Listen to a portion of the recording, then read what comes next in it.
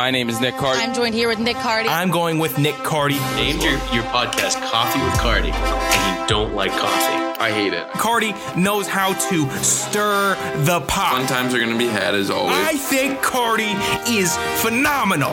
Dude, I'm going for this. And I look, and who's standing next to in my left? Nick Cardy. He is the best igniter. I would have been pissed at me too. He stands his ground. Our winner tonight is Nick Cardy. I'm just like, you have to be kidding me. He has a good voice. You'll say it's a very Nick Cardy thing.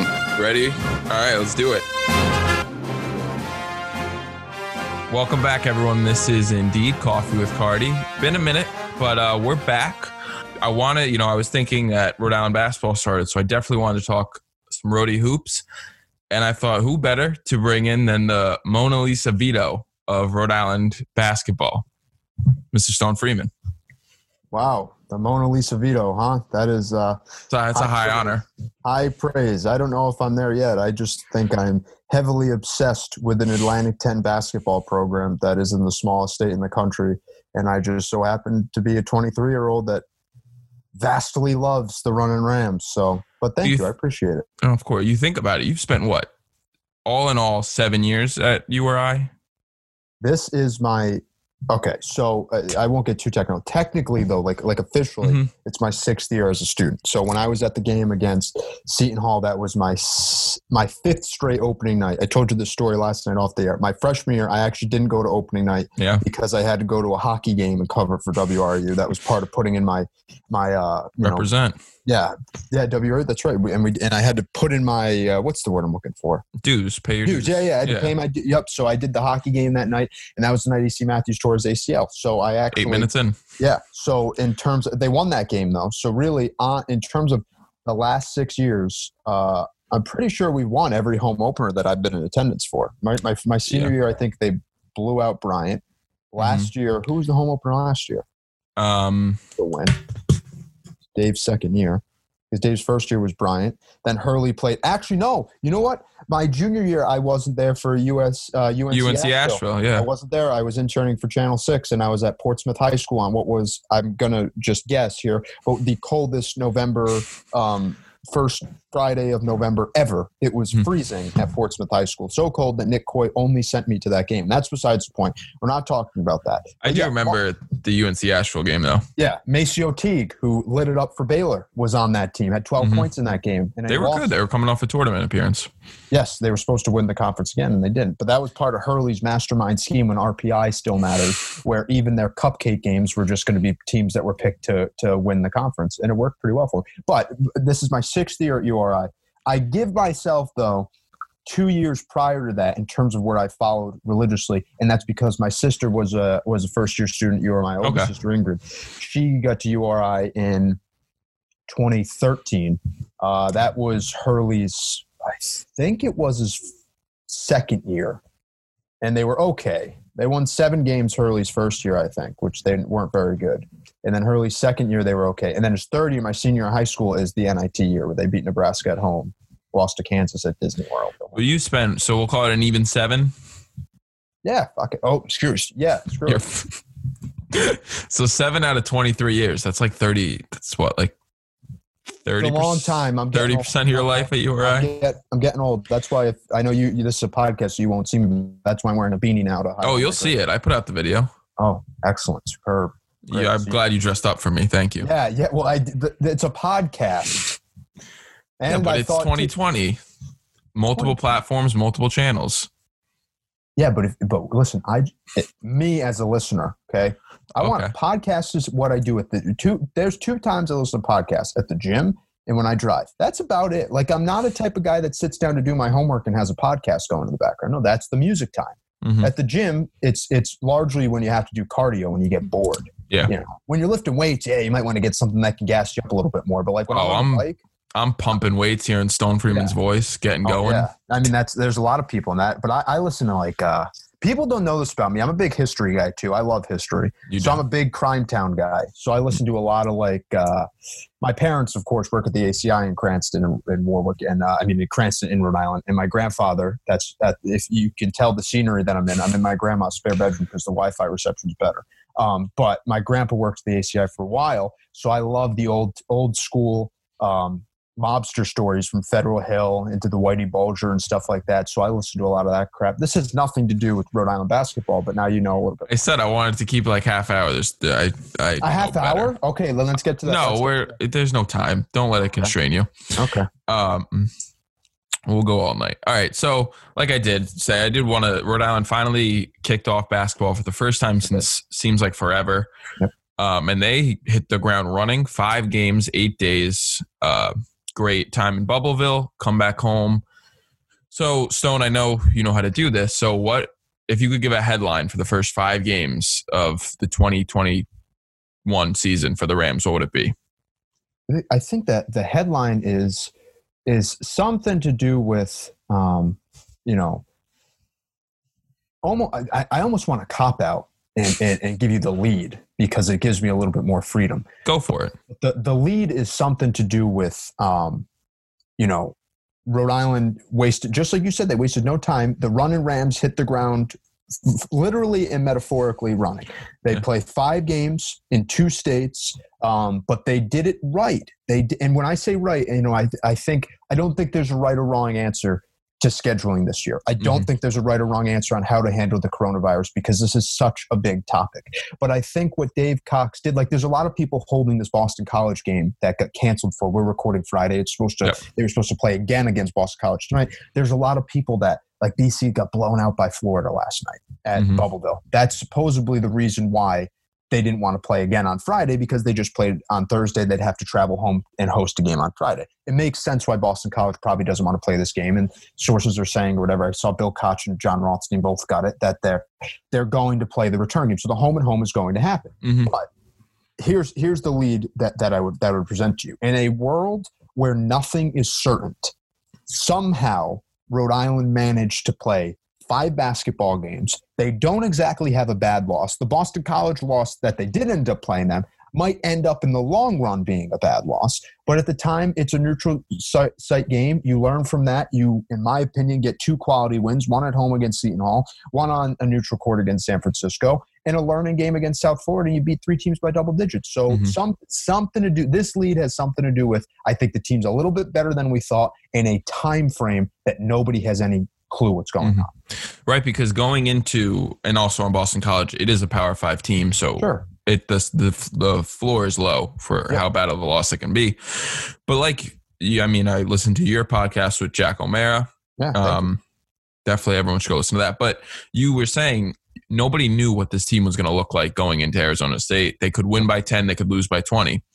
And I think a lot of, my personal views was they're better than I thought they would have been, because when you get so many new pieces, it takes a second. It takes a game or two to, click. But, they put up 88 points. The fouls are the one thing that you can see in the first 2 games that have been a little problem, but it's getting cleaned up.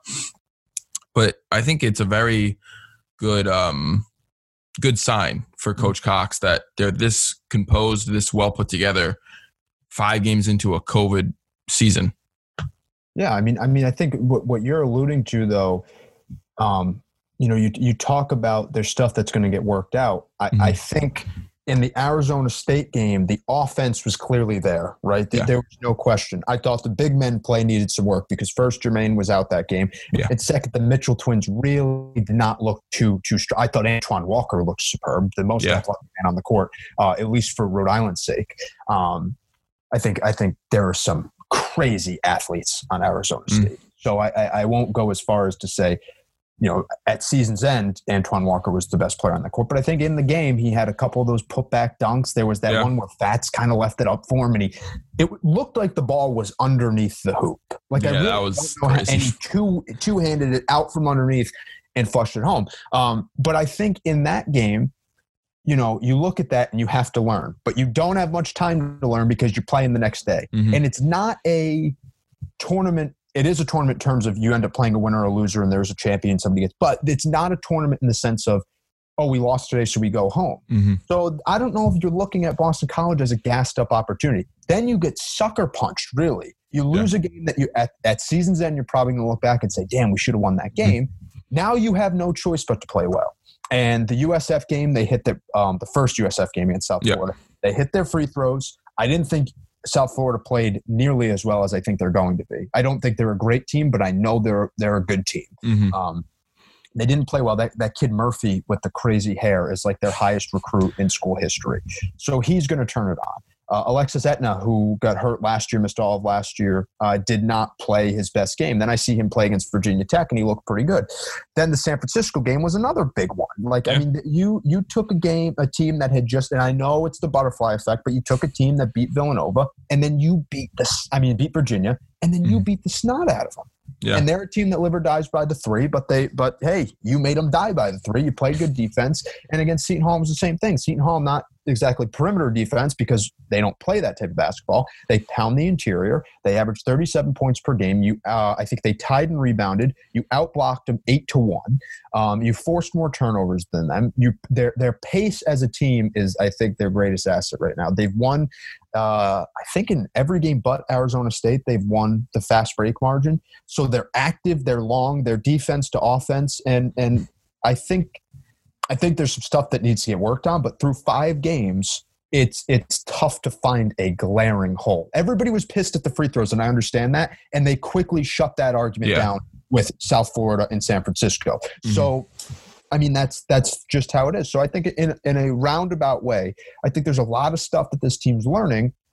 And that's what you should do. It's just normally you have 2 or 3 weeks because you have full weeks of practice in between games, or not full weeks, but you get to scout one day, you get to practice one day, you get the off day, and then you play, or whoever these college teams are doing their schedule. You don't have that this year. You played 4 games in 5 days, you went 2-2, and then you came home and you beat outside Arizona State, the top quality opponent that you've had so far. And it doesn't get easier, though, because now Western Kentucky moves. Yeah, Western Kentucky, we'll get into that in a little bit. But again, Arizona State, too, you look back and, you know, me watching it, if they have Fats Russell, I think they win that game. Because Fats really is the engine behind this offense, especially the first game, just obviously his scoring, but his assist ability. And I mean, you didn't have anyone on the court that logged minutes the year prior other than Antoine Walker. So they were put in a tough position there, losing Fats.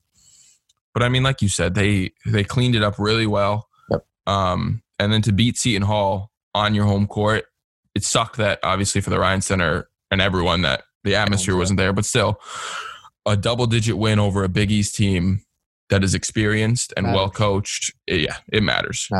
It does. And I think a win is a win, you know, or a loss is a loss, right? So you lose to Arizona State, right? I think you're right about Fats. I think it proved to me in that final stretch that even though he hasn't been, like, he's been money from the free throw line. Yeah. But his shooting percentages haven't been Fats-like yet, right? I mean, they're not bad, but they're not great. They're 36% from the field, 28 from 3. Like you want those higher for a guy that is supposed to be your top scorer, a top player in the Atlantic 10 Conference. His defense is still elite, though he had 4 steals against Seton Hall. Yep. But what it proved to me was that his just presence on the court matters. But, you know, where, again, I don't hold it against him, but I think even as a senior, he has some learning to do. You can't get 3 fouls in the first half. You just can't. So as much as as that 5th foul was kind of ticky-tack and it's really aggravating, and he played the entire second half without a foul, it seemed, until that moment, you can't – or did he have 4 in the first half? He had 4. He did have 4, right? He played the whole second half for that one. You can be eager. There's a lot of referees that are coming into games knowing the type of basketball you play because they've had you now for 4 years. But we're going to see when we get into some of these A-10 games with Crutcher and Goodwin and Gilliard. I mean, these guys there's going to be touch fouls, you know, because they're so handsy. I get that, but you have to be disciplined as a senior. And I know he is disciplined, but that to me was you know, we've been itching so long to play. You don't exactly have jitters. You're too excited. You get too active, and then you find yourself in 4 fouls. But to Coach Cox's credit, he rode him until that final foul in the second half. That's what you have to do in that situation. And you're right. I think with him down the stretch, they probably win that game. But you can't ignore the fact that the team was still down at one point, like 16 in the first half. Yeah. And he's on the bench for that run, right? Because he's got too many fouls. So the ball, it's a double-edged sword. In one breath, you want to say, yeah, they need him, right? Because him off the floor, they don't play as well. But the other side of it is it was foul trouble. It wasn't an injury, right? It was he needs to be more disciplined to be able to play, a full, not 40 minutes, but a full game that a guard is going to play in a big time game. And I think just to show the 4 fouls in the first half was a specialty of mine in rec basketball, but that's right. I was too aggressive. Yes, but to show the measuring stick of growth, you go from Arizona State to Seton Hall, where Fats he had 17 at the end of the game, but he had 12. He had a couple late buckets that in fun time. But again, you show how much that Rhode Island has come along in this short span where they don't need him to drop his 20 a game to win. Yeah, I think you're right. And I want to tell you, I don't have the exact stat, but I looked this up. Not only has this team in 5 days come a long way, but I look at Coach Cox and I look at how the team has played, in particular to start the season and all of last year, and to really end Dave's first year when they went on that tear. I looked this up too. Last year, and now this year, granted it's a small sample size, since that, remember when they lost 6 straight at the end of 2019? Yeah. And then they won 5 straight, and then obviously you lose to St. Bonaventure in the 18th tournament. But since that stretch where they lost 5 or 6 games, they haven't lost more than 2 games in a row. They have a couple back-to-back losses, but other than that, all of last year, even though it got asinine towards the end of the year and they didn't look like the Rhode Island that we saw in January or February, they still have had some type of system in play where they're not getting too beat up over stuff, right? And I think that was, again, it's a small sample size, but that's what those first 4 games in 5 days proved was that, no. Listen, San Francisco didn't get any easier. I think a lot of people saw that game and went, well, looks like that win against Virginia was a fluke. No, they went on it. They blew out Nevada on the road, their next game. They're a good team that, again, granted they might live or die by the 3, but I saw a lot of similarities with them with a lot of teams that Rhodey's going to see in the A-10 this year. I thought that team could compete in the Atlantic 10. It's not a team I think I'm going to pick to finish in the top half of the ACC. But, I think that team is going to be just fine in a conference like the A-10 or the American. And granted, I got to give respect to the West Coast Conference. They might be the 4th best team in that league and still have a chance at the NCAA tournament. That's how good Gonzaga obviously has proved itself. Over the last 20 years to begin with, but also St. Mary's and BYU. That is a great college basketball conference, and they put themselves in a very vulnerable spot as Rhode Island did by coming across the country and playing. I think they played 4 games too, right? They played Virginia, they played Rhode Island, they played Towson. And there was one more. But they played 4 games in 5 days, and then they blew out Nevada. And that'll be a good win at the end of the day. You want that win. Mm-hmm. And then back to your point about Coach Cox. Yeah. You said I just looked it up quickly. He's 19-6 in A-10 games, so through 2 years, 19-6. Yeah. He lost 5 of them in a row his first year. So he is, I think, a very good adjustment coach. And definitely that first year has, you have to do that sort of. You have to go through your growing pains. You're not going to win every... So, I think... I'm not going to go out on there's a lot of people that love this conversation because they don't like that Hurley left for UConn, and it's well, Cox is the best. No, I'm not even saying... I was talking about this the other day because I still think it aggravated me during the Arizona State game, right? During the Arizona State game, I said it on my podcast, Hurley's blueprint was not there, but his fingerprints were everywhere. Yeah. It was, here's Dave Cox, who is Dan Hurley's replacement. Here's Bobby Hurley, who's Dan Hurley's brother. Danny Hurley now coaches in Connecticut, the University of Connecticut. Dan Hurley is, personally one of, the nicest, kindest human beings to me in this professional setting. But also at the coaching level, he deserves everything that he's getting. But for Dave Cox's sake, we have to come to some type of consensus here that this is no longer Hurley's team. It's not. It's program over coach at this point, right? This is the University of Rhode Island. Dave Cox is leading it. And I do. I think last year they needed some help in Brooklyn. They did not help themselves down the stretch last year. Yeah. But last year was as good of a coaching performance as a second-year head coach can do, if not as good of a coaching performance as any head coach could do. Borderline, they were a top 3 team in the Atlantic 10, coming off of a year that you don't exactly lose much, so the expectations were kind of high. You had 2 seniors, you had Fats Russell, but if you look at the shooting totals from Dave's first year, in comparison to what his team did in its second year, it's, and maybe it's just I'm gassed I'm gassed the F up right now. Like I put this in our group chat the other day. I just love URI basketball. But like I look at it, I go, man, and this is where all my A10 brethren can, get on my back. I think the coaching and granted the play this year is going to be great, but I think the coaching is just elite, with the exception of Fordham. I don't know, and I don't know if that's Jeff Neubauer's fault. I think that's just. Yeah. But that's always a nice disclaimer. That's just a disclaimer on everything Atlantic 10. Yes. And I don't think it's Jeff. I really don't blame Jeff Neubauer. I think he could be a better coach, but I don't think he's a bad coach. I think Fordham is just that difficult of a job. Mm-hmm. That's besides the point. I mean, we had this question pop up in our group chat the other day. Do you hate Dayton? And my honest to God answer is I really don't. I really don't hate Dayton. I really like Anthony Grant. I mean, okay, they waxed us twice last year, right? But I mean, I really don't hate them. I don't hate VCU. I didn't like VCU under Will Wade because Will Wade gives me the heebie-jeebies. And Archie Miller kind of has this I don't know. There's just something about him that I don't like. But Anthony Grant, I like. Mike Rhodes, in terms of coaches, too. I think Chris Mooney has proved himself. I think Anthony Grant has done more than proved himself. I think Mike Rhodes is a great head coach. I even think Matt McCall was a perfect hire for UMass. Yeah. Because I think what happens at these mid-major levels, and I know I'm getting off on a tangent here, but I think at these mid-major levels, there's a lot of these schools, i.e. Iona, that go out and try to do something bizarre. Yeah. And they try to get some proven head coach. Granted, that can work, right? Like Anthony Grant isn't exactly – I mean, he's coached the Power 5. He's not a young, like Matt McCall type of head coach. But I would rather these mid-major schools find a guy that has done something at a lower school or has been an assistant at a bigger school and let them come in and build a culture, right? Yeah. And Anthony Grant has he first of all, he went to Dayton, right? So that culture is all set. VCU has its culture. Even Travis Ford, who's been in the A10 before, and I know UMass fans don't like him, but he built his team eerily similar to what Dave's doing now, where you got to go out there, you got to get transfers, you got to get people interested, which we've already checked all those boxes.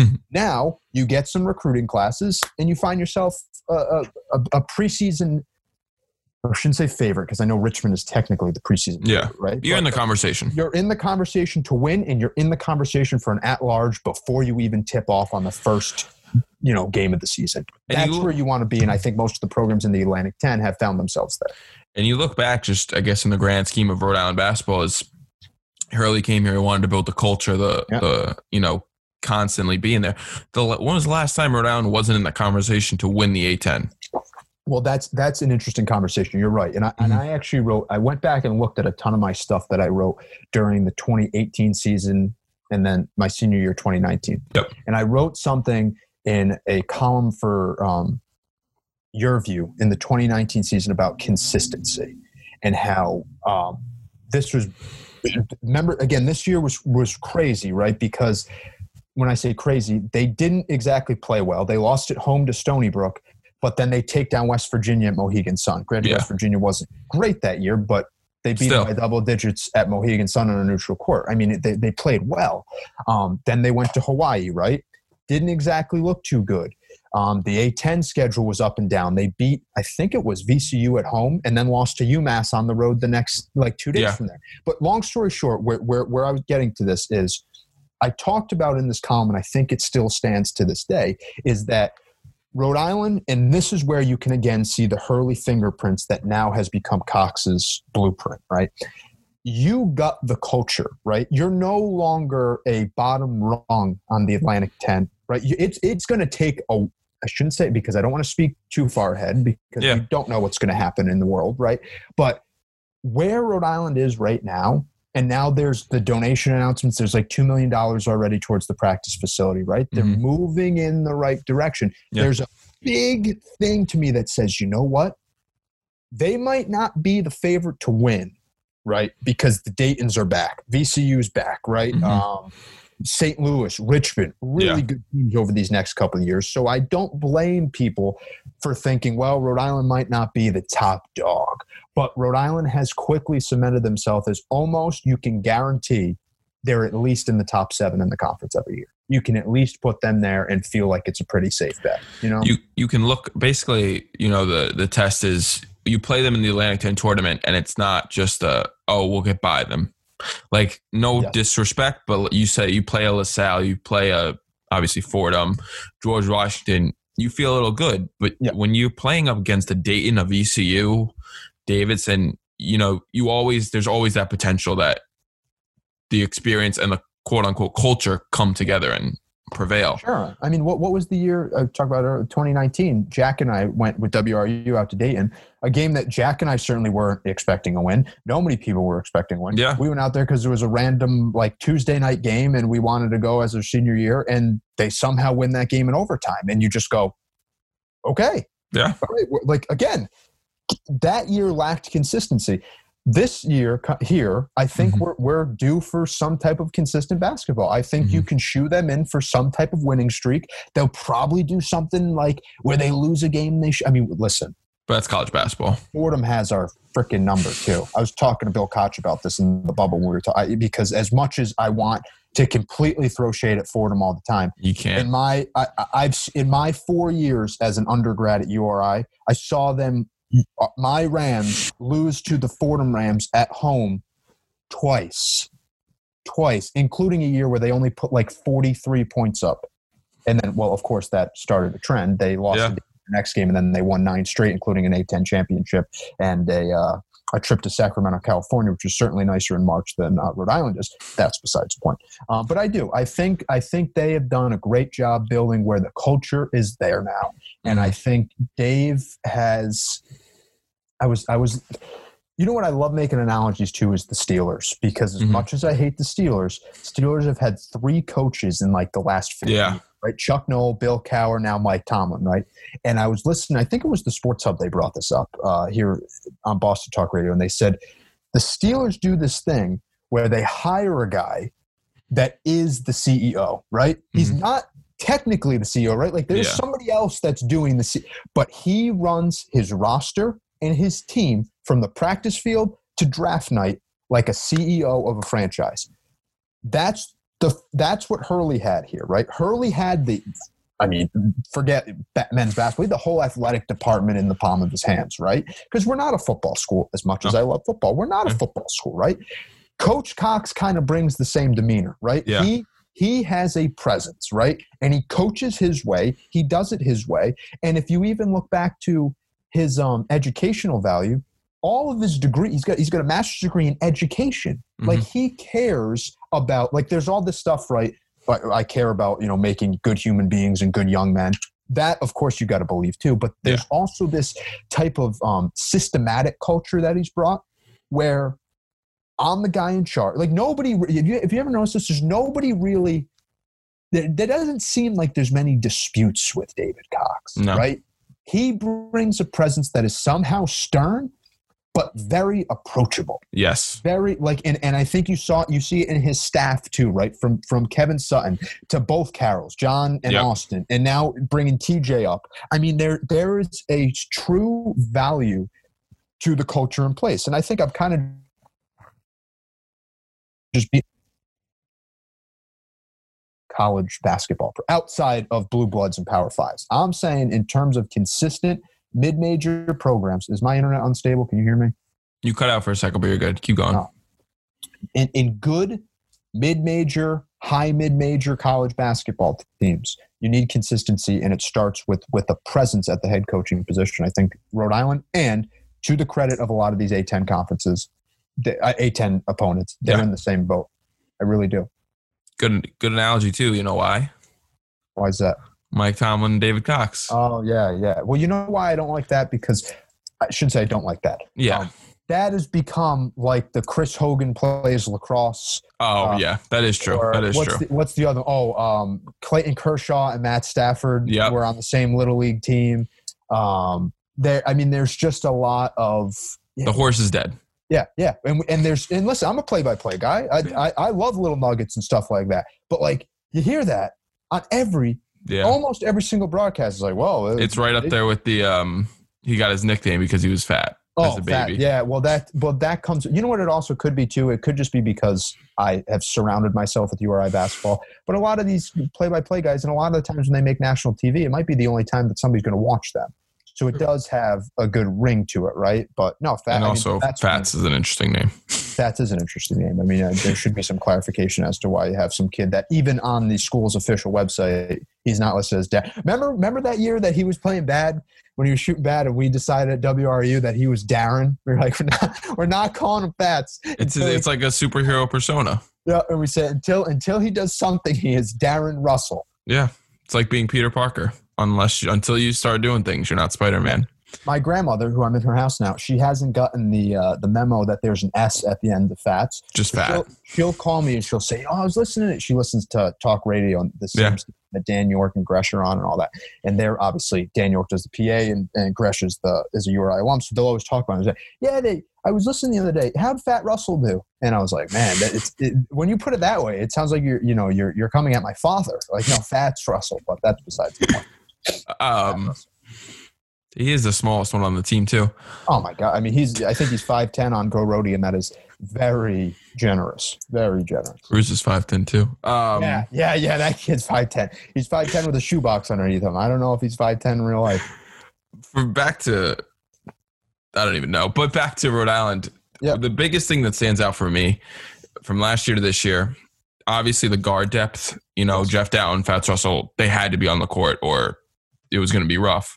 But also, mid-major programs, A10, any mid-major, you don't lose two of, quote-unquote, some of the greatest players in your history and potentially get better. But that's what Coach Cox is doing. Yes, you're right. And I just want to say something because nobody talks about this. That's where people don't give Dave the credit for his first year. He lost 6 players. Because people forget about it was Jarvis Garrett, Stan Robinson, Andre Berry, Jared Terrell, E.C. Matthews. And there was one more, wasn't there? No, that was it. There was 5 seniors. Yeah, but wasn't there? Why did I think 6? I can look it up real quick, but I think it's the 5. Oh, you know who No, because that was the year before. Was only K.I. and Hassan. No, you might be right. Say there's 5, right? Whatever it is, you still lose 4 of your starters. Yep. Down the stretch, and Jarvis Garrett, who was, you want to talk about guard depth. I mean, his role changed drastically, which I'm sure in the moment probably sucked, but nobody appreciates what Jarvis Garrett actually did. I mean, there was that year. First of all, he had the year that they had all the injuries. He got punched in the mouth against St. Joe's. You thinking about Nikola Kelly? Yes, I am, because you know why? Because here's the point. All 6 of them went on to play professional basketball. Yeah. That's what I'm thinking of. Granted, Terrell was the only one that sniffed the NBA, but all 6 of those guys are now or have played professional basketball. That is a huge deal. I mean, a huge deal. So that was the thing that I always talk about with that first year under Cox is that, look at it, we're in Hendricken today, huh? Go off. I ran cross country as a freshman. That's why I'm wearing Hendricken cross country gear. It didn't fit me. It didn't fit me when I bought this. So when my mom bought all the merch to make me feel like I was part of the team, even though I was not contributing to the success of the program whatsoever, I still bought all the gear. That's what they're going to call you on TV, Fats Freeman. Fats Freeman, yeah. My grandpa told me today I was looking thin, though. It's probably because I lost my appetite for a bit. Or because he's a grandpa. He was like, wow, you lose weight, huh? I said, hell if I know. What the hell was I even talking about? You lose 6 professional players. You lose the 6 professional players. And also, you just lose. When you lose something, right, not only do you lose them, somebody else has to make up for it. And Jarvis Garrett was that guy that you lost, that to me, I mean, obviously the bigger names are Terrell, E.C. Matthews. Like you can't replace those guys. But what we don't talk about enough is even when you lost Jarvis Garrett, your bench got borderline depleted. And by say borderline, yes, you had freshmen that were in place, who most of them aren't even here anymore. But at the time, you did have Dana Tate and you had Tyrese Martin. You had this young core. But you went from having a senior who had played starting minutes coming off your bench to now guys that have never played college basketball. Yeah. Substantially different. Anyway, I digress. Do you have a question? Because I'm just completely babbling. Well, no, I mean, this is all, we're in year 3 of Coach Cox. And I mean, I think a lot of people. We already? Yeah, we are year 3. This is year 3. Time flies. I've been here too fucking long. I've been here too damn long. But I mean, to your point, that's not things mid-major schools do, is lose 6 professional players and be in the conversation to go to an NCAA tournament. most Power 5 schools don't lose get six players in a year. I mean, and professional or not, you don't lose unless you have a transfer type of situation. Like I sent in the group chat about Pitt, right? I forgot how bad Pitt got. Like Pitt when they finally let Stallings go, they lost 8 players were out. And that's where I put the thing. They came to Mackle to start scouting. Yeah, they wouldn't surprise me. I mean, they just that to me is you want to talk about a tough job. I'd love that's what I'm going to do one day. I'm going to write a column about the jobs that and I'm not a good college basketball player. You don't know your X's and O's. No, I do. I never want to come across as that's why I hate being a color commentator, because I never want to come across as I know anything more than the people actually on the court. Because if we both sat down with Coach Cox or Sutton, our minds would be blown. I mean, that to me that's up here. If we sat down with a player, if you sat me down with, who can I kind of pick at? No, because I feel like somebody will drop this to somebody, and then I'll end up on some message board. How big do you think this is? You ended up on a message board. Well, Shane Donaldson taught me, dude. I don't think I've ever told this story. This is a good one though. My last year, I'm working in the athletic department. And I was writing these Wednesday menus for football, right? And we're playing Ohio, right? Who around here is, first of all, going to read a preview called Wednesday's Menu by Stone Freeman. Never mind who in Ohio is going to read the thing. So I write this thing up, and I had it. People have probably seen it. There's the appetizers, which are just the quick hitters, stuff I find interesting. Then there's the main course, which is the stuff you want to be prepared about. And then there was the dessert, which is something I wanted to talk about, something interesting, funny, quirky, that to send you off on your way. Long story short, in one of my appetizers, I called them Ohio University, which I quickly found out was wrong. Can't do that. I'll tell you. And then I called their head coach. His name, I think it's Fred Solich. He used to be the head coach at Nebraska. Should show you because I still don't know his name. Whether his name was Fred or his name was Frank, I called him the opposite. Yeah. So Shane forwards me an email, and it was from Thor. And Thor had said, not a big deal, but I wanted to point this out for you. I figured you'd be the one to give it to. It was an email from a University of Ohio graduate, class in 1960-something. And he was like, and it's not the University of Ohio, right? I just called Ohio University. It is Ohio University. Pretty sure it's Ohio University. Not the University of whatever it was. I think it's Ohio called it the wrong thing, and I called their head coach the wrong name. And he wasn't rude, but he was like, I just want to let you know. And he almost hit the nail right on the head. He said, you have a story posted on your athletics website by a fellow named Stone Freeman, who I'm sure is an intern of some sorts, that this is one of his first jobs. Nail on the head. But our head coach is, again, I don't want to butcher it for the third time, correct name. And we are the, whatever it is, University of Ohio, whatever. I didn't call it the right thing. Ohio University. It is Ohio University. Yeah. I called them the University of Ohio. Very long Frank. story. It's Frank. So you called him Fred. I called him Fred. Very long story short. You never know who's listening or reading. One day, can you hear me? Yeah. Oh. Start again. It says the internet connection is unstable. Now you're good. All right. Long story short, I hope one day, though, there's somebody listening that says, wow, this kid's charisma, good word, this kid's charisma is enough to let us hire him. Because guess what? Here's a selfish plug. I'm going to have 2 degrees by May, baby. 2 degrees. No jobs. Hit me up. Send your resume. I got 1 degree, so. I already got my Instagram caption planned out. It's going to be me with both degrees, and it's going to say getting chilly in here, #2 degrees. That doesn't make sense. It's getting cold in here, 2 degrees. Yeah, but you're also 1 degree hotter. But it's still cold. I guess. Then how what do you think of that caption? Oh, I think about captions all the time. I know. I love captions. What did I put the other day on the one with me and my new dog? It had nothing to do with the dog. Hold on, pause. I'm a guest on your podcast. I'm telling you to pause. Yeah. I made the caption, I studied dripology, classes in session. With 2 dogs. Yep, that was one. Dripology. Yep. Some of them are pretty good. I was a good. I'm a good caption guy. I've had some good ones. I'm a big Sopranos guy too. So a lot of them are just me and my friends, and I put this thing of ours. I run North Jersey. If I want, you might run North Jersey, but you don't run your Uncle Junior Soprano. That is the all-time. That and So What? No F and ZD. That was, and it's like both in episode 1, but that sets the bar high. Junior wants to whack the guy in Artie Bucco's restaurant. Tony puts the smackdown down, and they're in the intersection, and he goes, "You might run North Jersey, but you don't run your Uncle." I'm just gonna cut the Rhode Island part. Is the Sopranos podcast now? It is. We should just talk about this. Did you see all the many Saints of Newark is going straight to HBO Max? Yeah.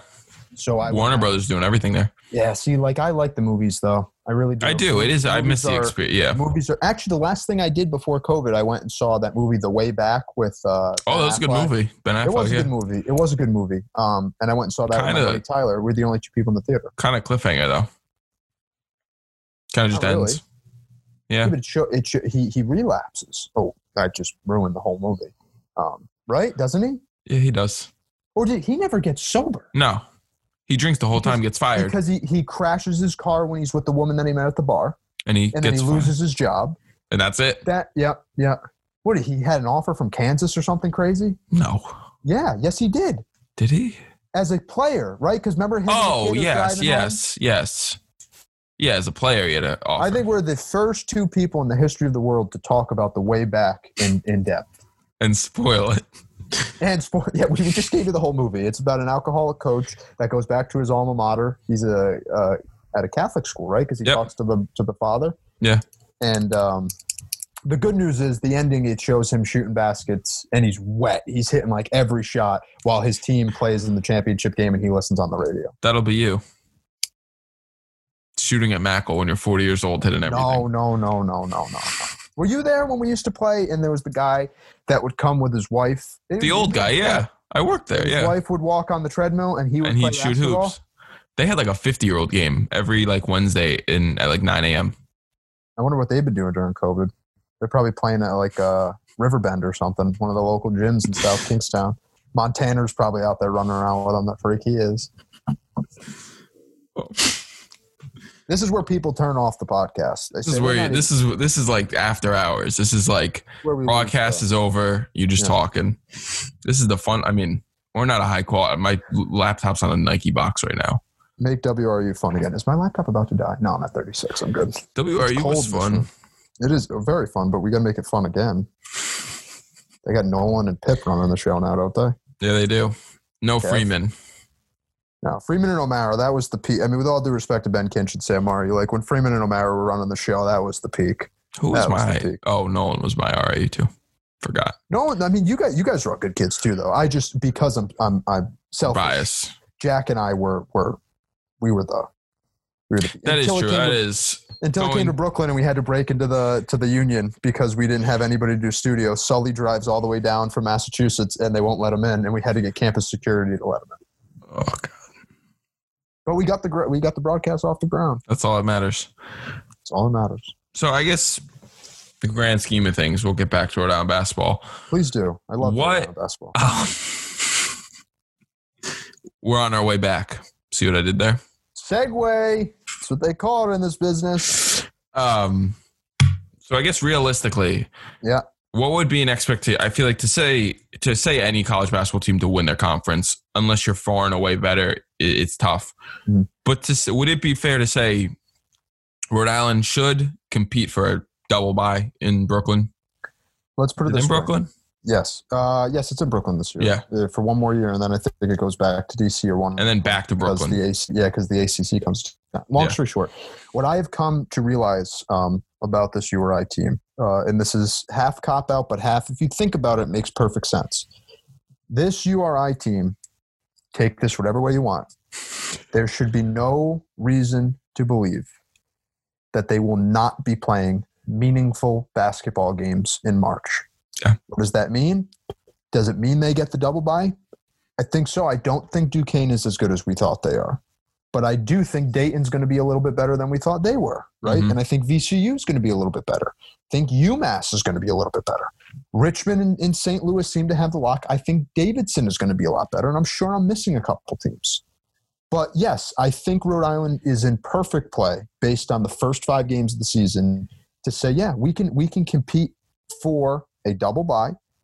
And then from there, this Western Kentucky game matters. Even though it's not conference play, it matters because you will get a little bit more opportunities than you usually get in the Atlantic 10. Oh, St. Bonaventure's the other one. I think St. Bonaventure. Did you say VCU? I said VCU. Okay. St. Bonaventure's picked before Rhode Island, and I think they're right with URI. They got a team that they have a lot of juniors. I think we talked about this off air. They have a lot of juniors. They're going to be very good next year. Oh, this is Oshun Osuni. Yep, Nasty. Oshun is very good. Kyle Lofton, I think, is part of this echelon of guards that gets forgotten about in the Atlantic. He's up there with Fats and Gilliard. Yeah. I mean, he was a freshman. I mean, the confidence he had in that game that they beat Rhode Island in Brooklyn a couple years ago, that's where I got. And for some reason, he reminds me of Kenny Lofton, and it might only be because I always think Kyle that too. Lofton. No, but it is. I think about something about his face, even like he walks in the room, and I'm like, why do I all of a sudden think I'm in like a 1990s baseball clubhouse? Like, what the hell is going on? But for some reason, he sticks out, and I've loved his play. I think he gets underlooked. Or overlooked in a very good guard-heavy conference, which is understandable. But long story short, the Rams should play meaningful games in March. My translation of that is yes. I think they should compete for a double bye, if not have one. If they're already picked to finish 6th, right, and that's where we're going to justify things, I think they're probably better. I don't think there's 6 teams better than them in the conference, or 5 teams better than them in the conference. Let's put it that way, right? So this Western Kentucky game matters because what do you do? Because now we're playing A-10 games a little earlier, right? Yeah. So what do we do after we play Western Kentucky in a week, right? And then you play A-10 games the rest of the way, including 2 before we even turn the calendar.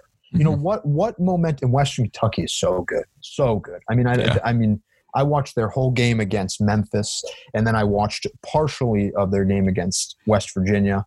I mean, they're big. They're very similar to Seton Hall. They're big. They're physical on the interior. They have some NBA talent. Bassey is as NBA legit as you can get.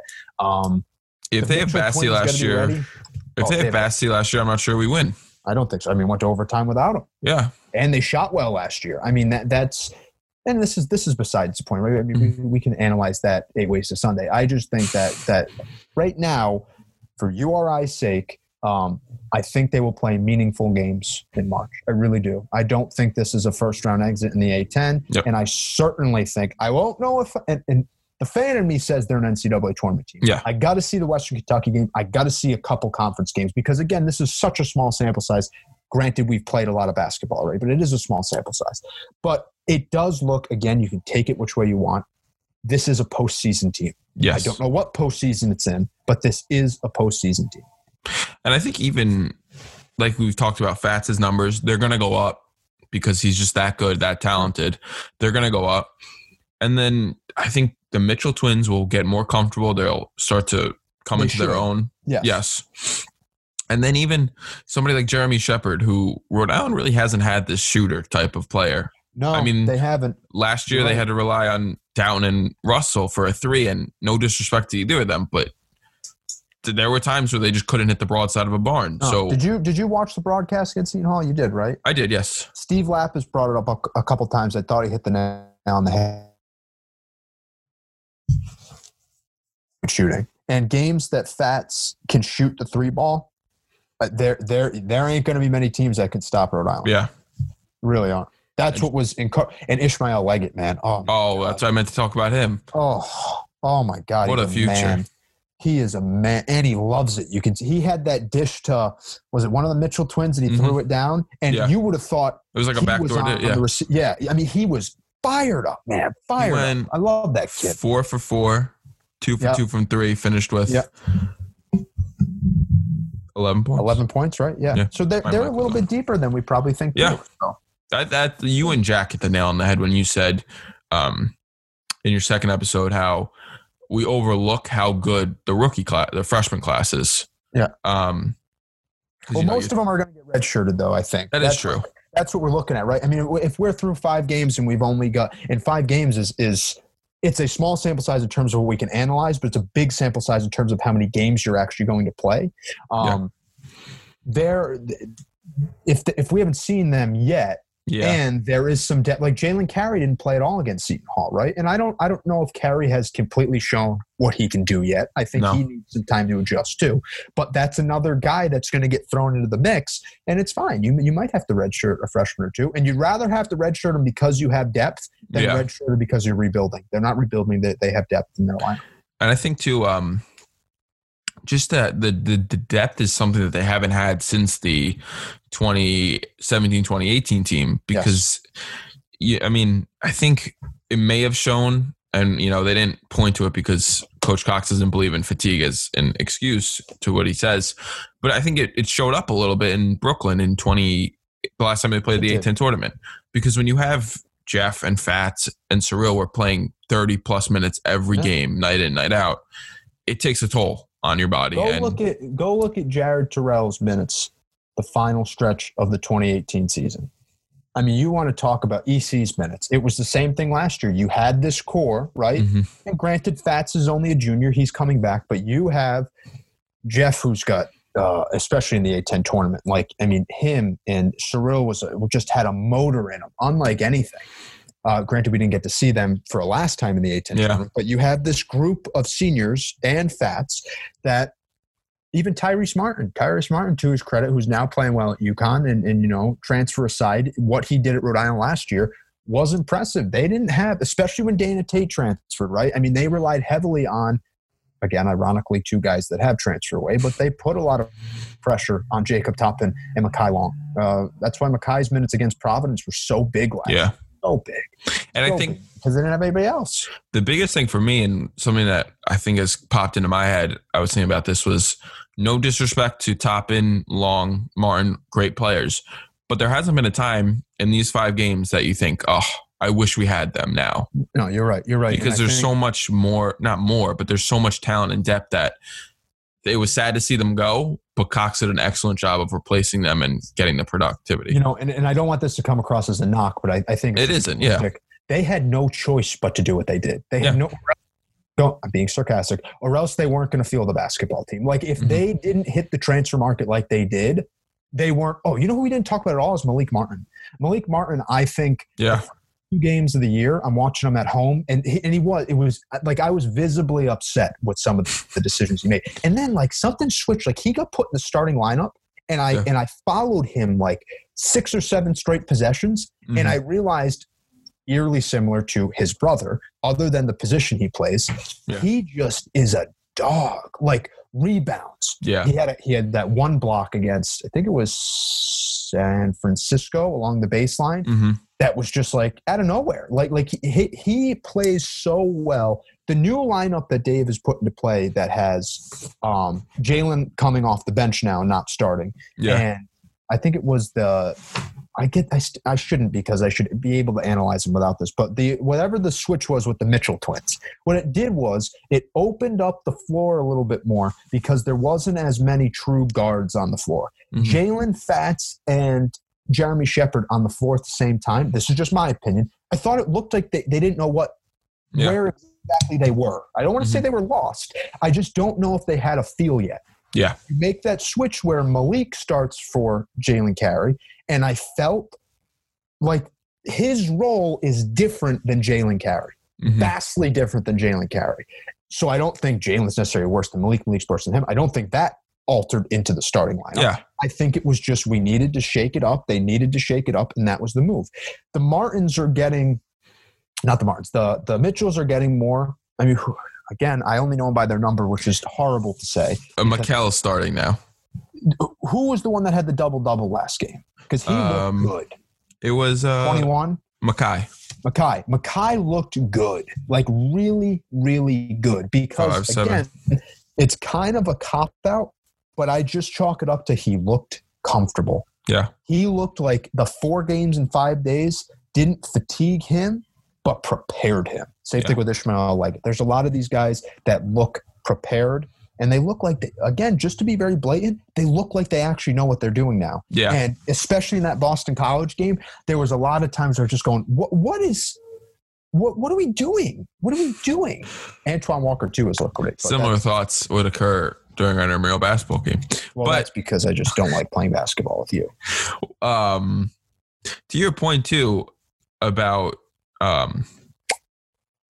Shepard and even DJ Johnson.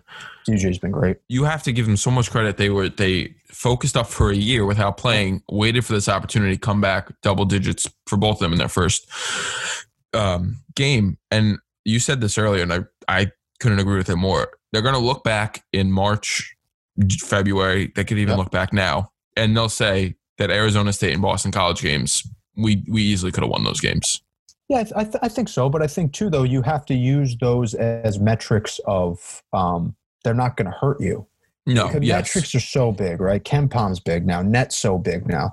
I don't know if they're necessarily going to hurt you. You know, because they were neutral court games, that might help your case. If you lost to Boston College at home and it's later on in the season, maybe it hurts you. But you lose a couple neutral site games. Arizona State's going to be a top 38, 40 team in multiple rankings this year, especially if I think UCLA is the favorite to win the Pac-12, and they're not exactly selling themselves at a high clip right now.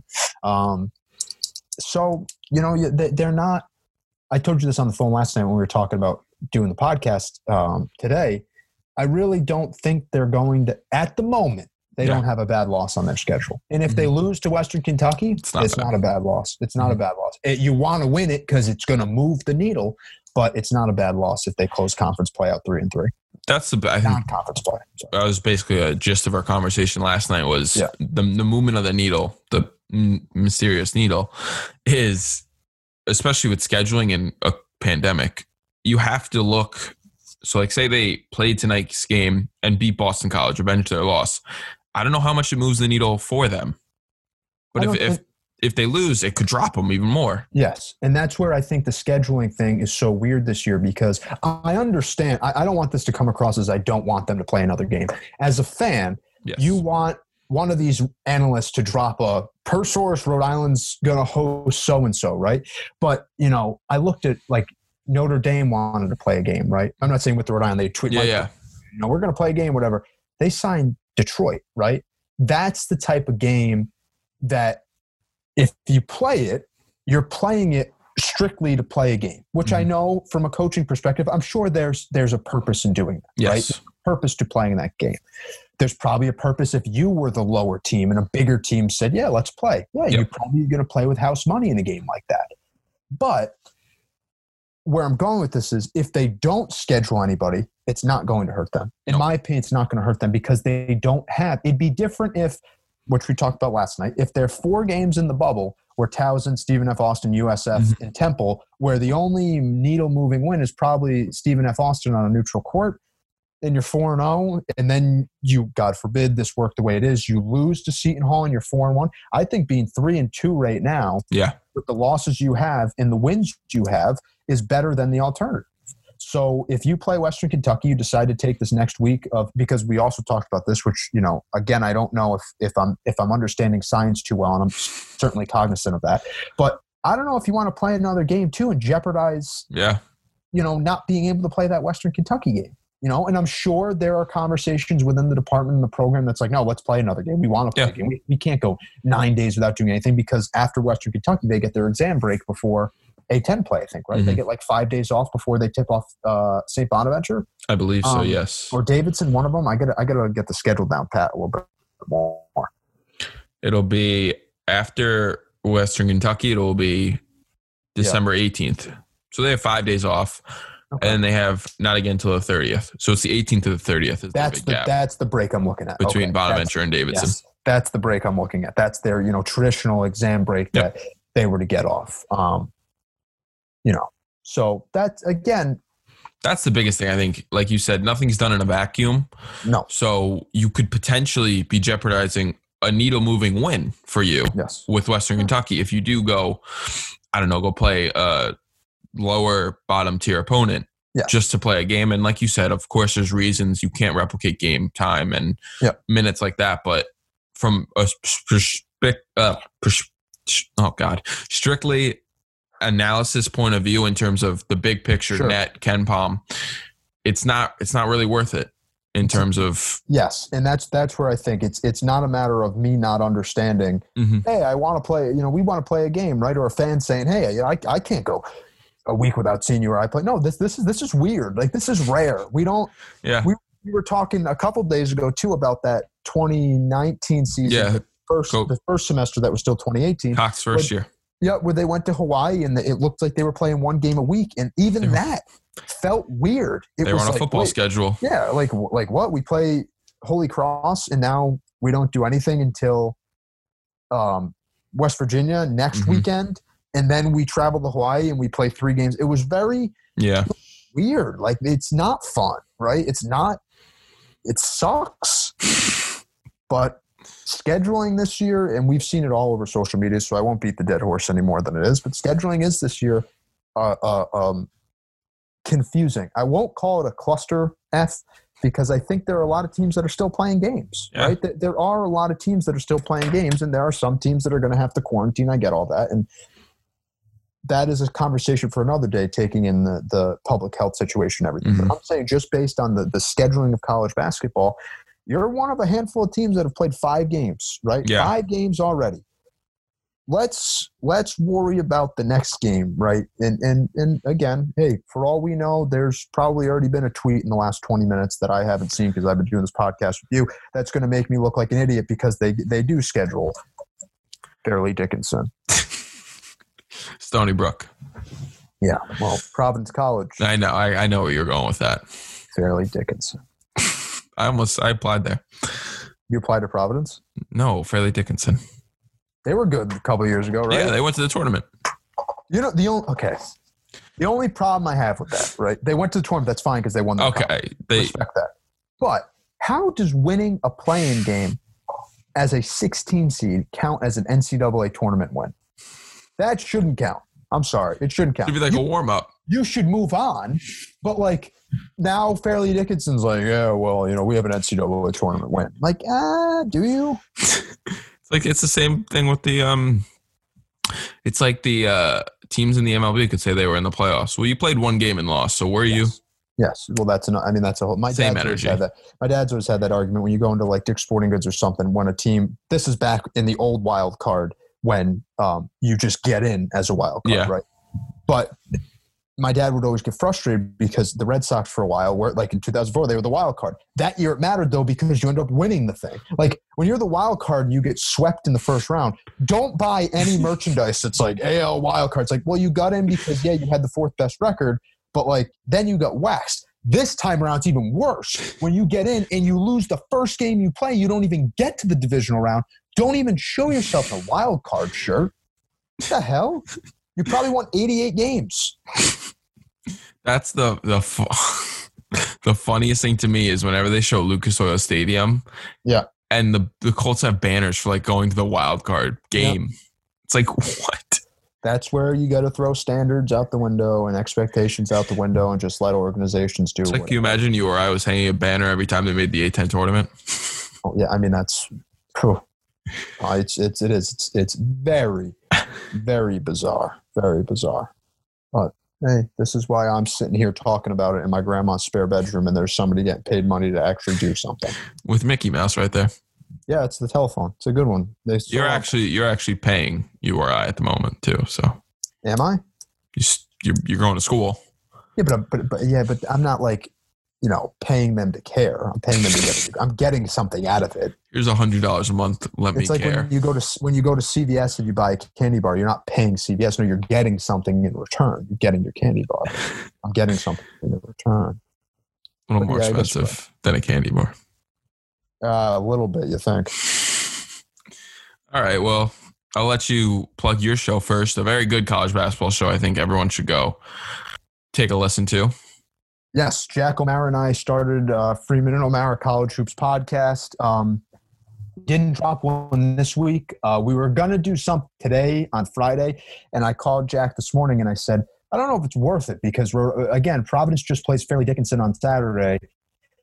not many people are people are, especially during the holiday season, weekends are, not many people are sitting behind their computers and their iPhones on the weekends now. Yeah. So Jack and I will be dropping again. Episode 3 will come out next week. We're going to record it early on in the week, get it out certainly before the weekend, because Rhode Island does have a big game next weekend that we want to be able to talk about. But yeah, Freeman O'Mara College Hoops podcast. I'm finishing up a degree right now, so that's why I have been off the map, right? My Twitter is not as good as it probably used to be.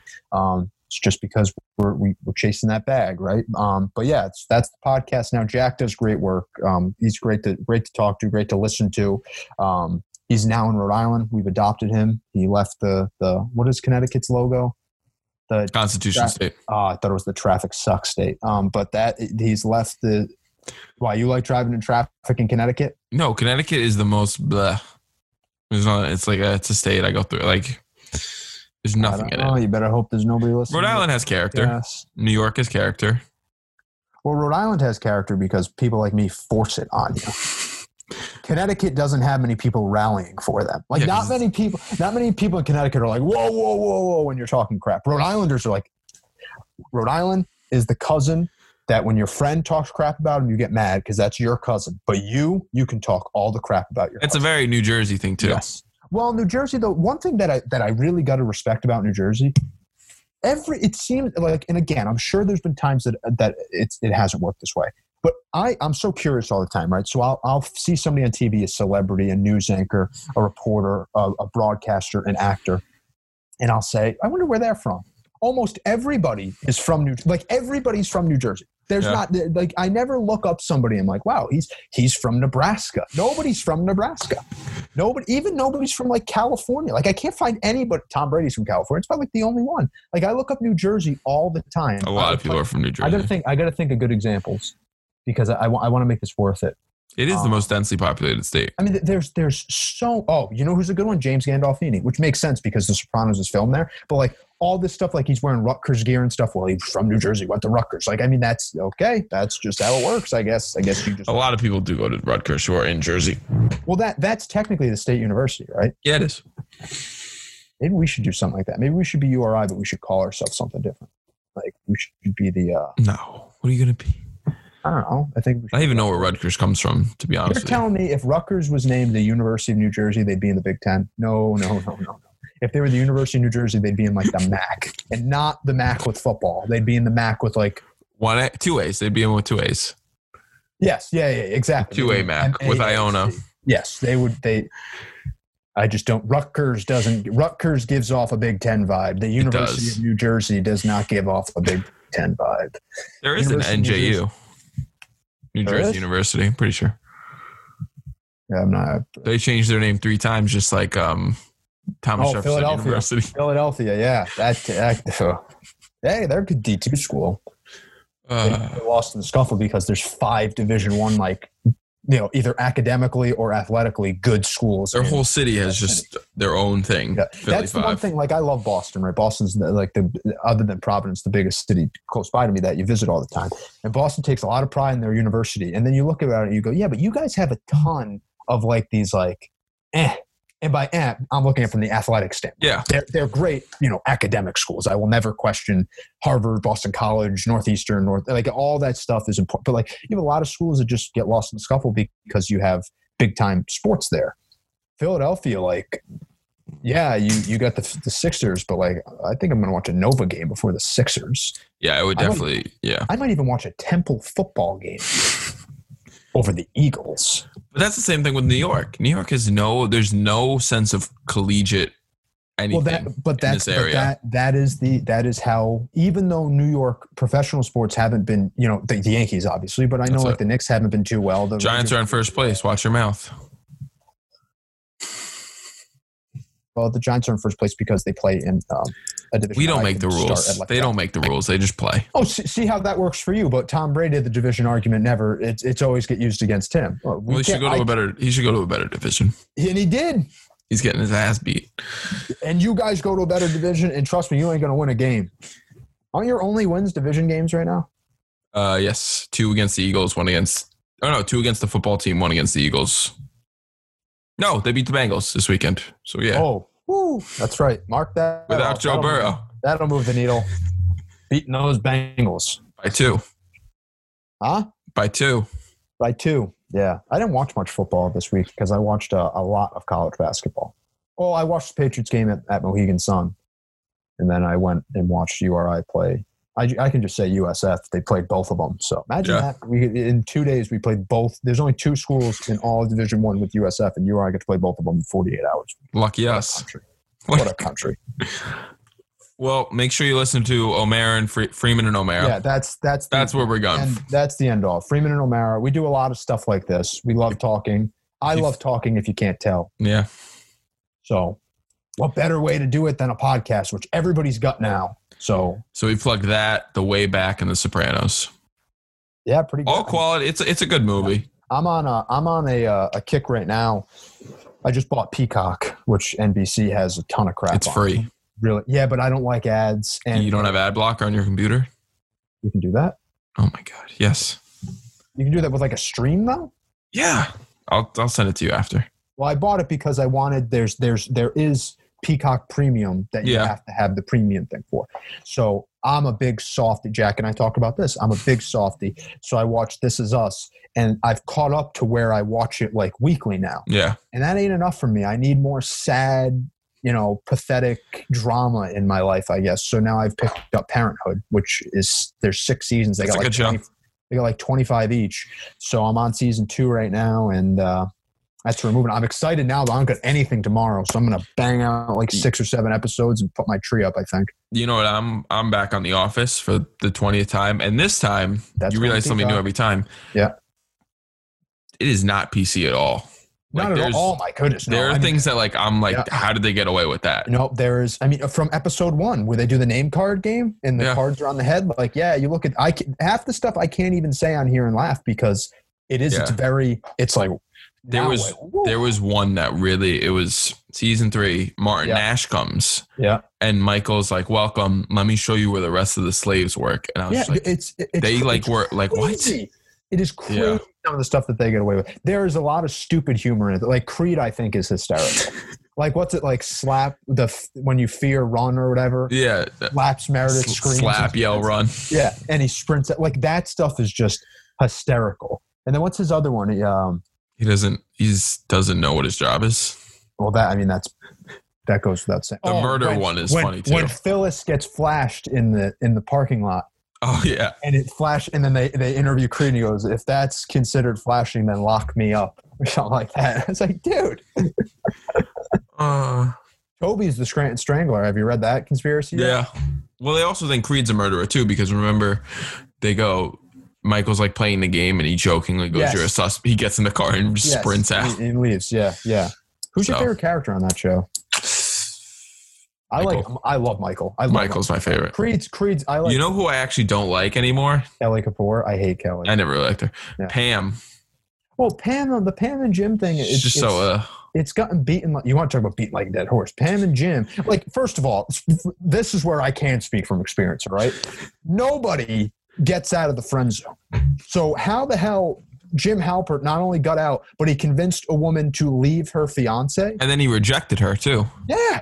Yeah. Like, that don't happen.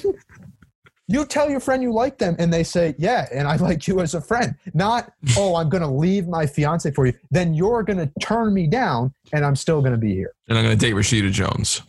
Yeah. Yeah, he did. What's her name in the show? Karen Filippelli. Karen. What was her name? It is Karen, right? That's Filippelli, yeah. Yeah. Also, this was so depressing. I thought about how sad are their lives. Who? Just the people in the office. Like, this is it. They work at a paper company. Well, okay. And I don't. Not to belittle anyone, but but that's what I'm saying though. I think there is an underlying storyline within the show that is, this is how Americans live. There's a lot of Americans that unfortunately go to work every day with people that they don't really like, but they don't really hate. They do a job that they probably don't like, but they do get paid. Yeah. And then they go back to work the next day and they wait. I mean, Stanley is like key. Like his anxiously waiting till 5 o'clock is a feeling that a lot of fucking people, a lot of freaking people feel. I swear a lot now, and I tell Once my I get students you, that once too. I noticed too, once it's like you forget that we're recording and we're just talking. Well, that's because sometimes I'll drop like an F-bomb because when I teach at URI, and there's a lot of people that I understand. People are like, it's not professional. But my thing is, though, I'm so comfortable with being myself that like an F-bomb doesn't bother me. Now, am I going to, drop something that is going to offend anybody? No, because that's not who I am. Yeah. So people say, well, what if you drop something you don't really mean? Well, everything I say has meaning. So if I drop an F-bomb, it's to emphasize something. If I call you an asshat, that's just what I call you. It's not to belittle you or anything. It's normally because somebody will say something to me and I'll go, would you cut that crap, you asshat? Like I don't actually, and I don't call my students or anything like that, but I'll say the F word all the time. What the fuck shit, whatever. Like it's not, because I don't mean something behind it. You know what I mean? I shouldn't say don't. I know what I mean behind it, and it gets across to people that I'm still going to, care about them. But also, one thing that I've also gotten a kick out of lately, because people have turned the podcast off at this point, but if you stuck around, thank you. Furio is low-key one of my favorite in The Sopranos. Yeah, he's all right. I don't like how they handle it because I understand why they boot him off, and it's because the Tony doesn't like that Carmelo was getting. Yeah. Like I get that, but like I feel like that kind of shows you how they didn't really. It was kind of a throw-in character. Oh, it was. You know what I mean? Like I think the same thing about Steve Buscemi's character there. Like Cruz and I have this long-standing, not debate, but just kind of disagreement because which his argument, I don't want to speak for, but it does make sense. His thing is kind of like, yeah, but without him, we don't have like there's a whole nother side to Tony. Like Tony has to kill his cousin, spoiler alert.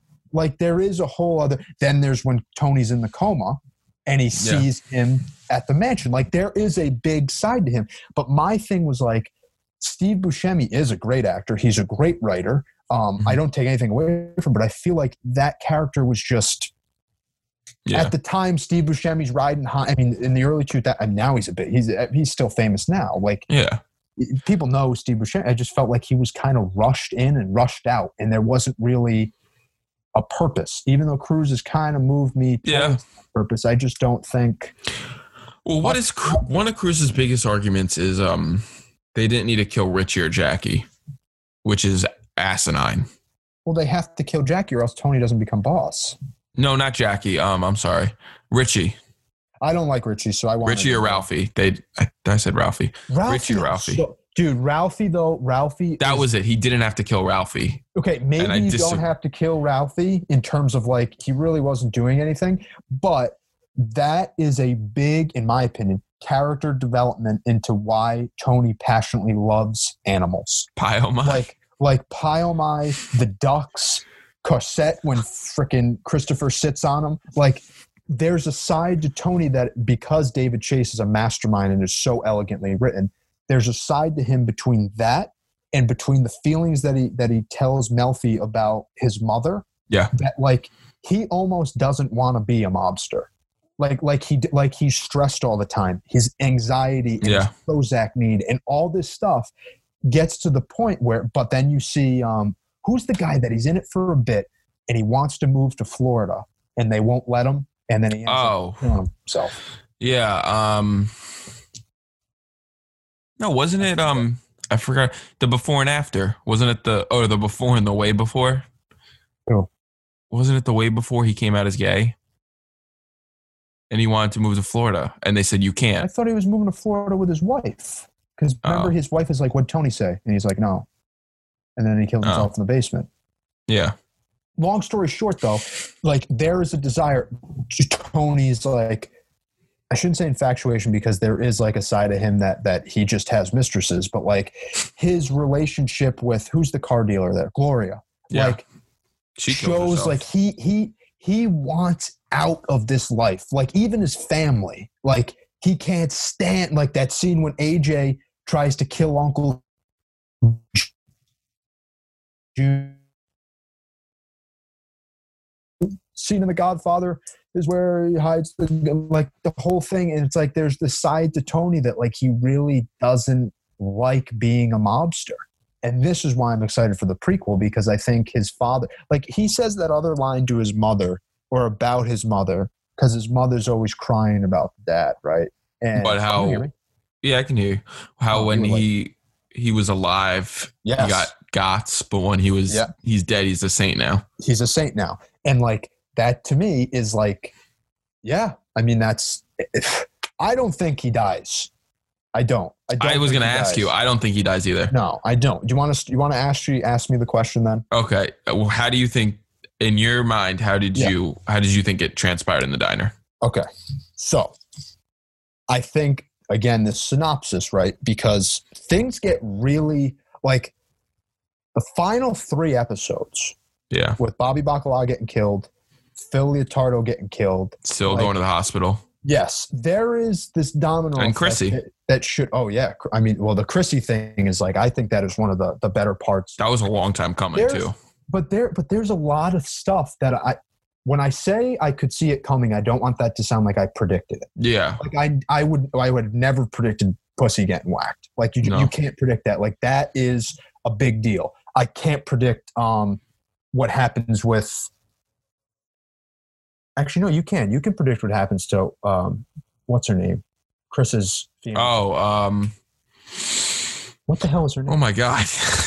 How am I blanking on This this? is bad. Adriana. That's it. You can predict that because there's this long-standing, thing that she's not working with the FBI, but the FBI is on to her. She's not telling them anything. Yeah. But she's living with this thing that the FBI's after me, and I'm going to tell Chris, and then she obviously ends up getting whacked. This is a big spoiler. Make sure you put that in the bio. I'll put it up. But there are these storylines that you can kind of see coming. Chrissy, you almost thought he could have been killed 6 or 7 times, but he doesn't. Yeah. So that leads you to believe when you get to that point You think he's that good? Yeah. Tony's not going to kill him, and he does. Yeah. So that's, again, part of his character development. But back to Tony, the last scene, there is this domino effect that leads you to believe he's going to get killed, right? Like he's going to get whacked. But, and this is where I pull away from the storyline for a bit, isn't there, and obviously it sucks that James Gandolfini dies in real life because that, first of all, it's horrible. Second of all, he's the greatest TV actor of all time.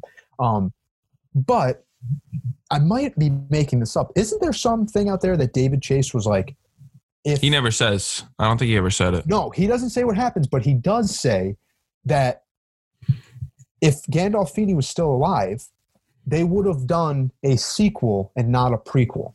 Oh, really? I didn't hear about I'm almost that. positive that's Wow. like a conversation. Yeah. So my thing was always Because everyone else is still alive and well. everybody else is still alive. So, and to a certain degree, Gandolfini's been dead, 7 years now? Yeah. They would have made the sequel by now. Yeah. It would have already been out. They wouldn't have waited this long. Now they have to, and David Chase is the writer of the prequel, so it's going to be great. But my argument has always been, do you think, with or without this speculation that they make a sequel, just based on being a fan, I think if Gandolfini is alive, you make a sequel. Yeah. You make a sequel. It also sort of takes away, though, from the finale. Of course it does. Of course it does. I mean, that's a large reason why it ends the way it does. Mm-hmm. It ends the way it does because now we can have a conversation like this. And if you think he dies and I think he lives, we're both right.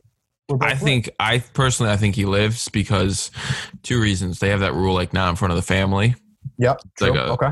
Second of all, Carmela says, like, I can't remember when it is, but it's near the end. Yeah. She goes, how do you live like this? Like a piano's dangling above your head. And I think that's what they're trying to do in that scene is like, it could happen at any point. Yeah. True. Like that's how he lives his life. True. And I think too, I mean, look, and again, I don't want to make it sound like I know the insides of the mob, but how they develop characters, right? Everybody says, what about the guy that walked into the restroom? How the Sopranos develop characters. You know everybody. Yeah. You know the guys that haven't been made yet. You know the guys that want to get made. You know the guys that make mistakes. Wouldn't we have known the guy that walks into that bathroom? It wouldn't have been a nobody to do it. There's no way to whack the king of New Jersey crime. Yeah. There's just no way. And then who kills Phil Leotardo? It's not New Jersey, right? I don't think so. Because they kill him at the gas station, which is horrible. Because, well, that might debunk you're not in front of the family scene, though. Yeah. Because his grandkids and his wife see that.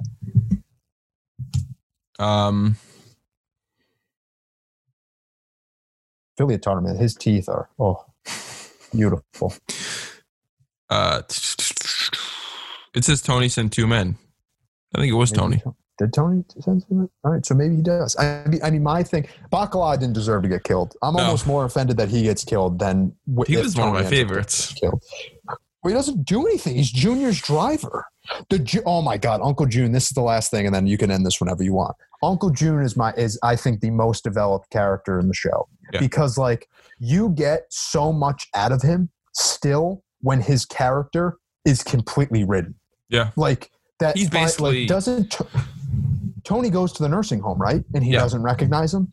Like that scene, even in that is like, holy shit. But even in the first like 3 seasons, you get this weird Junior Soprano that borderline helps Livia bug or the FBI bug Livia's room at Green Grove. But you also get one that genuinely cares about his nephew that won't let them whack his nephew, which I think is, and on top of it, he never gets killed. So that should show you the significance. Like him and Paulie never get even talked about, right? Like the biggest Paulie storyline is probably when he wants to get in with Carmine, Big Carmine in New York. Yeah. And he gets out of jail and Big Carmine doesn't even recognize him at the wedding. That's probably the biggest storyline there. But Paulie and Junior, you never hear anything about. Do you have a favorite episode? Favorite episode? 2.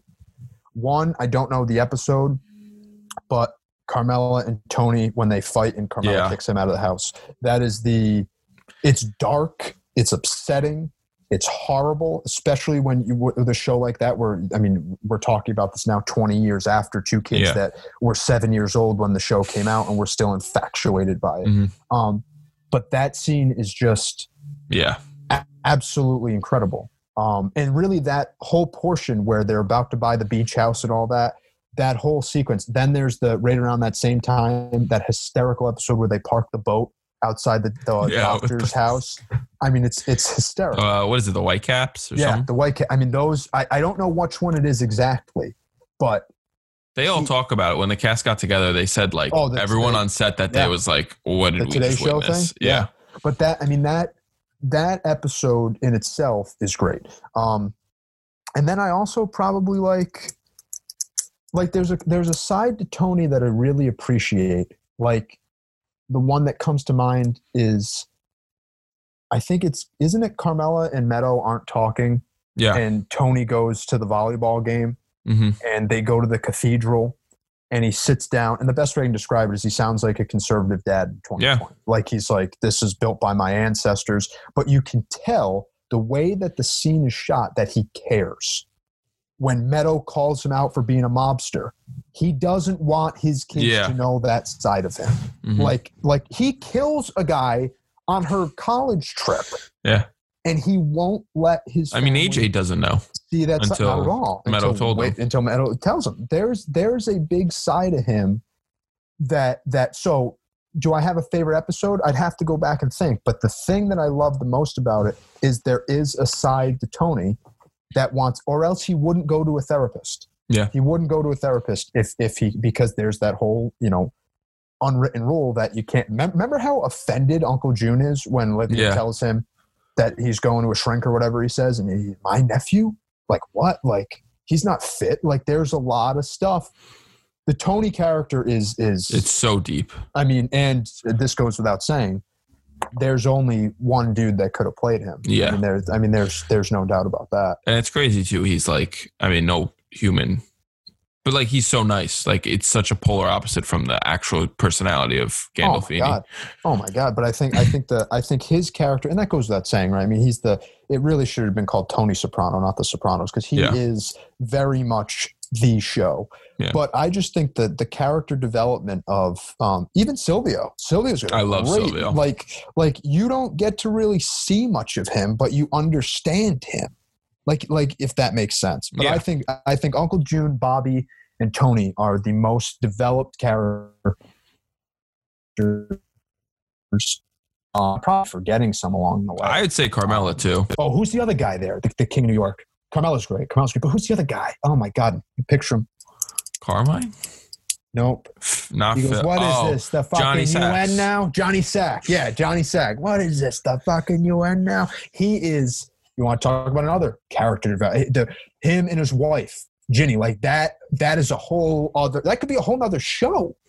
Like it is so, and then, There were oh my so God. many different types of When shows. the FBI finds him and Tony in the back of the house Oh, yeah. and they book it in the snow and he gets arrested. And then when he goes to his daughter's wedding, oh my God, she's crying. Dude, I can't. I really can't. Also, Chrissy, too, could have had his own show. For 100%. I mean, they all could have. I mean, it is a very, the detail is what It's does it for me. ridiculous. I can't watch it again though. A lot of people watch it like 3 times. I can't through. either. I I haven't tried. done it yet. I always get through episode 1 or 2 because that's when Tony talks to Meadow in the cathedral, like right at the beginning of the show. I love you might run North Jersey, but you don't run your Uncle Junior Soprano. I said that like one summer. I think it was summer 2019. You said it to me all the time. Dude, I say that all the time to the point where people are like, yeah, we get it. I don't run North Jersey. Yep. Yeah, I run North Jersey, but I don't run your Uncle Junior Soprano. Yeah. The best has to be Chrissy's intervention. Oh, dude, that scene is, it shouldn't be funny. No, but it isn't. It is hysterical. Like when he calls his mother the effing, you know what, and Paulie and them just flip. And then when Tony finds out that he sits on the dog, no, that is. Hold up. You killed a dog? Dog, you kill close. Dude, that is. He sat on it when he was high. Yep, that Christ. is. You know who's a good character too? Artie Bucco. Yeah. Artie Bucco's character is pretty good too. I mean, he first of all has marital problems the entire time because He's in debt the whole time, too. oh yeah, I mean he very much is just riding on Tony. the mob though. I mean, Yeah. like that's his only business. Nobody goes to that restaurant because the mob goes there. It's always and that's what empty. his wife tries to tell him like the first season when they give him the tickets to get away. Yeah. So the murder can happen or whatever at the restaurant. And then they end up blowing up the restaurant to begin with. And then he has the scene where he finds out that Tony blew up the restaurant Mhm. and he takes the gun out and tries to kill Tony. We should just talk Sopranos. We'll have Soprano. We'll get Cruz on the line. Yeah. But anyways, that's Rhode Island basketball. That's Rhode Island basketball. Well, that's the Sopranos by way of Rhode Island basketball. Basically, what we're saying is Tony Soprano's Fats Russell. It revolves around him, and it's driven by him. Wow. Yeah. That's how well, you. technically, Tony's driven by Christopher Moltisanti. And then he's driven by the big jacked guy that tries to fight him. Remember that scene? Yeah. He swings at him. Listen, dude, I don't have to be in the mob to know you don't swing at the boss. Not a wise decision. All right. Well, make sure to listen to Freeman and O'Mara. Yes, Please, if you've made it this far, please leave a review, subscribe, like the podcast. You can follow us on Twitter, Coffee with Cardi.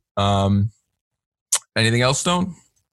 No, thank you for having me again. You are the first repeat offender on Well, the I show. appreciate you having me. I know we've probably talked entirely too long. But I think we're at like an hour and a half. Yeah, this is great. I'm glad Happens. you're doing this, Cardi. I know you got some big things in the works. You want to start this bad boy up again. This is great. It's it's a good time of year to do it too. We got nothing else to do. Wishing everybody, all your listeners, you, your family, health, safety, prosperity, the whole nine. Health more than anything right now. So it's different now. A lot of people are so optimistic, which you have to be. Mhm.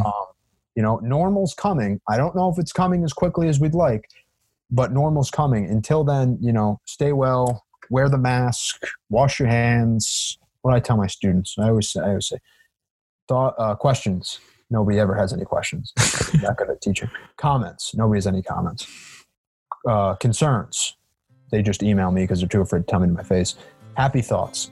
Usually that's right here. Happy Yeah, and I say somebody's going to give me a happy thought, and somebody raises their hand because they can't do anything this year because of COVID, and they'll raise their hand and be like, I'm going to go home and watch The Office, Mr. Freeman. And I'm like, all right, cool. All right, that's a happy thought. And then they say, wear your mask, wash your hands. Oh, and I always tell them to avoid crowds only because at the beginning of the semester, like every time I turn on Channel 12, it's like, crowd of URI students outside Albies on the top of campus. And I was like, dude, you guys have different like, go sit in a park so the news doesn't get a hold of you, right? I don't know why the hell you're sitting outside of Albies. But wear your mask, stay well, wash your hands. Cardi, hopefully you come to Rhode Island soon because I don't know when I'm leaving the state. So I'm going to make you come here. I'm not going to New York. Sorry. All right, everyone. Thank you for listening. Speak soon. Stay lucky.